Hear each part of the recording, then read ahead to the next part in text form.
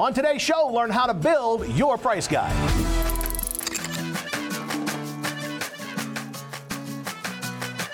Today we have a very special segment from Drew Cameron's brand new Price Book course.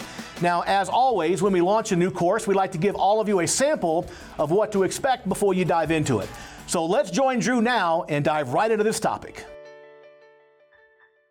Hi, Drew Cameron with Flow Odyssey and Energy Design Systems, and welcome to EJA Contractor University Studio. And in this session, we're going to be talking about pricing for profit. Now, this content is in no way designed to trump or replace any of the content that is already existing on the EJA site or any of the classes that you have attended, videos that you've watched, materials that you've downloaded. This is just a different approach, not better, not right, not wrong, just a different approach. Gary's way is a way, but Gary actually has embraced this way as well, because you'll understand when you see it that we're making sure that we cover our costs as well as our overhead, as well as our profit objectives, and making sure that we get the results that we want, because that's our goal here, right? Is to help you grow your business and grow it profitably so that you can stay in business. So that being said, I just want to make sure as a disclaimer here that you have no misunderstanding as to the intent of this content. So that being said, we've got a PDF that will kind of outline what it is that we're going to talk about that I want to go to now. And that PDF that you're going to see here on the screen is designed to kind of give you an overview of what you're going to see in this arsenal of resources that I've put together for you that will culminate in a price book or an investment guide or menu-based pricing for in-home sales for residential replacement add-on services. This is not for service, this is not for maintenance, this is not for commercial, this is not for residential new construction. This is for add-on residential replacement. If you will. So the first page kind of gives you an overview of what's going to be covered within the material, and then we kind of have on page 2 here a discussion about what is the purpose of business. And the purpose of business is to stay in business. And the only way that you stay in business is if you bring value to the market and continue to bring that value to the market. And the only way you're going to be overly successful is if you're not only providing more value than others do, but you're priced to cover that value. And you got to be priced properly, because if you don't price your business properly, you go out of business. And so profit is not a bad word. In fact, your customers want and need you to be profitable so that you can be there to service and maintain the things that you install that have the warranties as well that you've provided to these people. But you're also making sure that everybody on the team has jobs for the future. I mean, that's your stakeholders, as well as the shareholders of the business are taken care of for the risk that they have, as well as your ability to give back to the community and make an impact there. At the end of the day, you want something that's going to be omni-beneficial, and that's kind of what we're talking about here. And the way we do that is that we package a solution, we then position that solution, and we price it properly. And so that's the 3 things that we're going to talk about throughout this particular document. So we talk about packaging for profit in the first section, which says put together a compelling scope of work that solves problems and goes beyond what others would even consider doing to provide more value and solve more problems and does something unique and special for the customer. And so you can kind of read through that. And we support all of this with the sales training that we've done already on the site, as well as in the upcoming classes that you'll see at EJIA, as well as some upcoming content that you'll also see on EJIA. So then we can position these solutions for profit, meaning make sure that they resonate in the market as being hopefully premium or different or unique, or solving something with a niche focus, if you will, so that you're compelling again and that you stand out. And so realize that you're not for everyone, and that's okay. And so there's a little bit of a discussion on that and position yourself accordingly. And then understanding that you need to price for profit. And so there are some mistakes that most contractors make, and I want to make sure I call those to your attention so that you and your people don't make those mistakes. But then we want to make sure that our pricing strategy does embrace covering all our cost of goods, direct goods, cost of goods. Think in terms of costs of goods or direct costs to the job, that if the job went away, the cost would go away. We then have our indirect costs, also known as overhead, 2/3 of that roughly is fixed. 1/3 of it is variable based on the amount of business that you're doing, and you can kind of see there's a little bit of a discussion on what your overhead cost structure is, and then making sure that you're covering your profit objective as well. We gave you a fictitious company income statement so you can kind of see what it is that we're talking about, because we begin with the end in mind. We want to get the income statement right. So we take a look at our income statement, or our budget, if you will, and we say, okay, what do we want that to be? And then we basically reverse engineer that from our pricing. Because when you think about it, at the end of a month, when you look at a departmental income statement such as this, it is a reflection of all the little jobs, whether they be install jobs or service jobs or maintenance jobs. Every little job is its own little MIDI income statement that at the end of the month combines to yield the overall income statement. So if we understand that, and we understand what do we want our profit to be, what is our overhead structure, okay, what is our cost, that ultimately determines what the sale price is. And so we begin with the end in mind by taking our budget or our income statement to kind of get to that objective. So there is a discussion about improper pricing strategies, and we look at that discussion of improper pricing strategies both from a high equipment and materials scope of job versus a job that would be low cost of equipment and materials, but a high direct labor job. And so that's what you see here in each of the following tables. We look at both of those scenarios, and that's why these jobs, these scenarios, if you will, these pricing strategies are flawed. And so unfortunately, they are the most prevalent in the industry, especially the markup strategy, which you'll see discussed first, and then the margin strategy. And then there's a handful of other strategies that are out there that you may come across through other trainers, coaches, and consultants, as well as some of the best practices groups. They have good intentions, they're just not getting you the right result. It's the execution that's wrong because they're flawed in their way that they address overhead. Because overhead varies with direct labor, and so you'll see that in the proper pricing strategy. Now again, what I'm going to share with you in here, like I said, is a discussion of several improper pricing strategies, ultimately to take you to get to the proper pricing strategy. And this is a proper pricing strategy. It's not the only one, but it's the one I'm focused on. Hi, I'm Daryl Yashinsky. Hey, I'm Bob Larkin.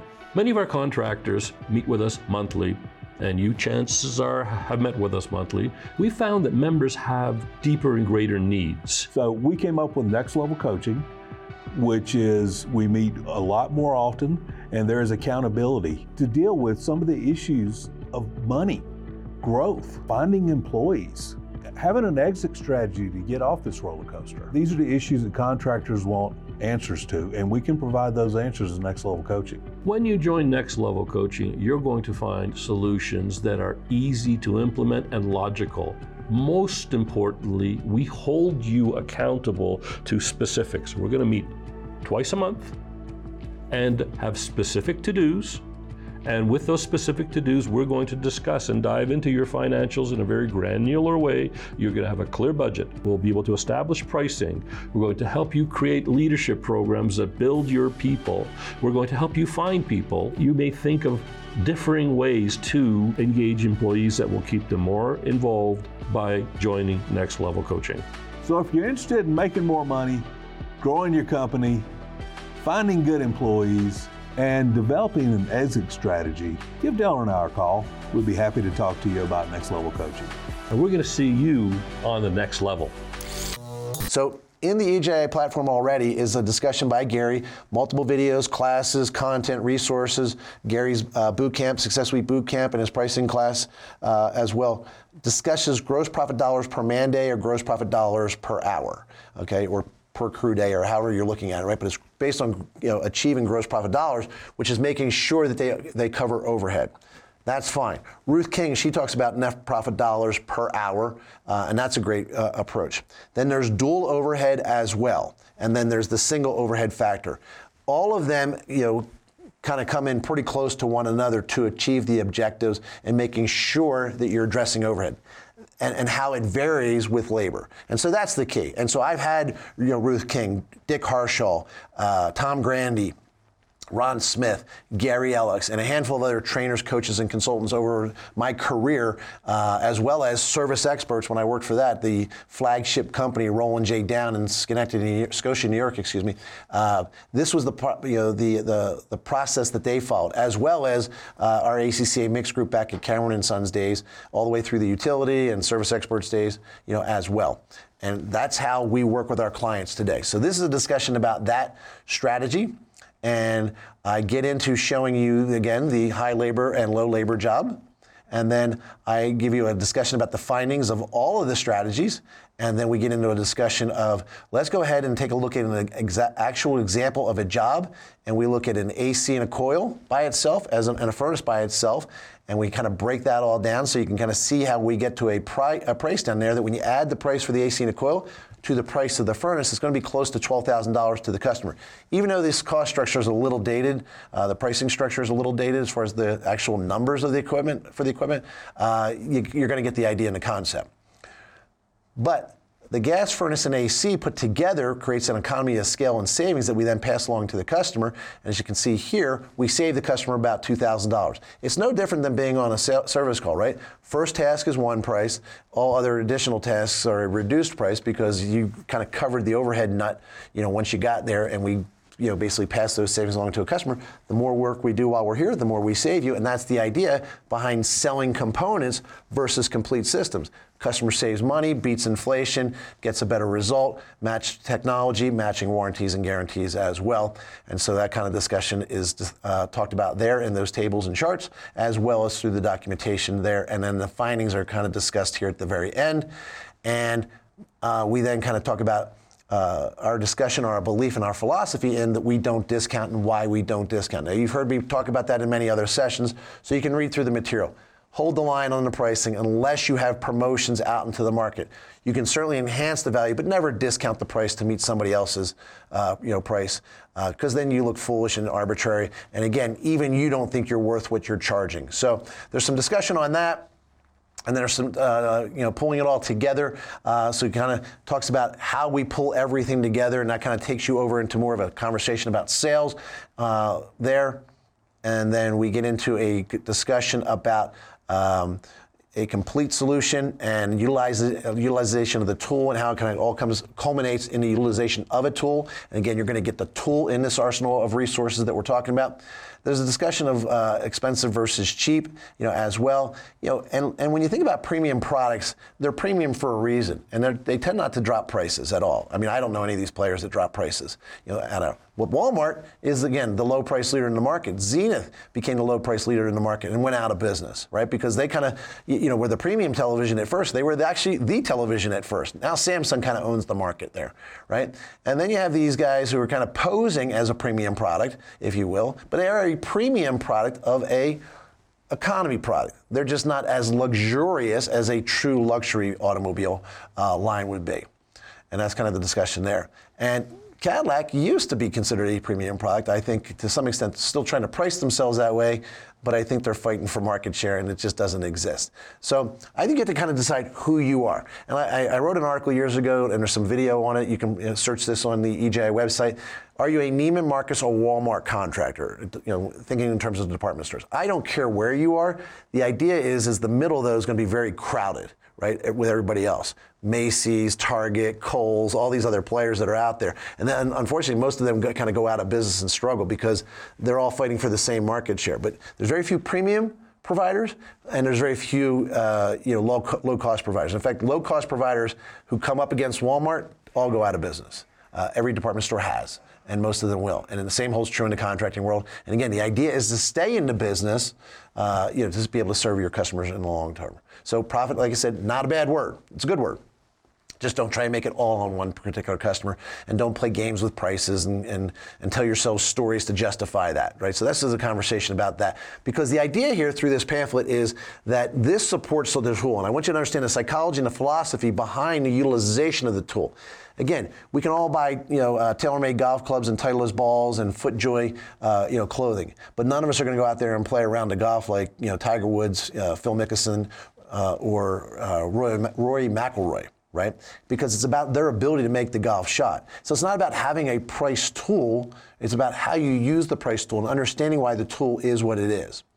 Making sure that you're a market leader, not a price lemming. And because again, you don't want to chase people to the bottom. The race to the bottom is crowded, and again, there's a lot of wreckage out there. So making sure that you understand the difference in the conversation between price, investment, and value, as well as how low initial price, highest cost of ownership, highest initial price tends to be the lowest cost of ownership in the long run. You get what you pay for is kind of really the discussion here.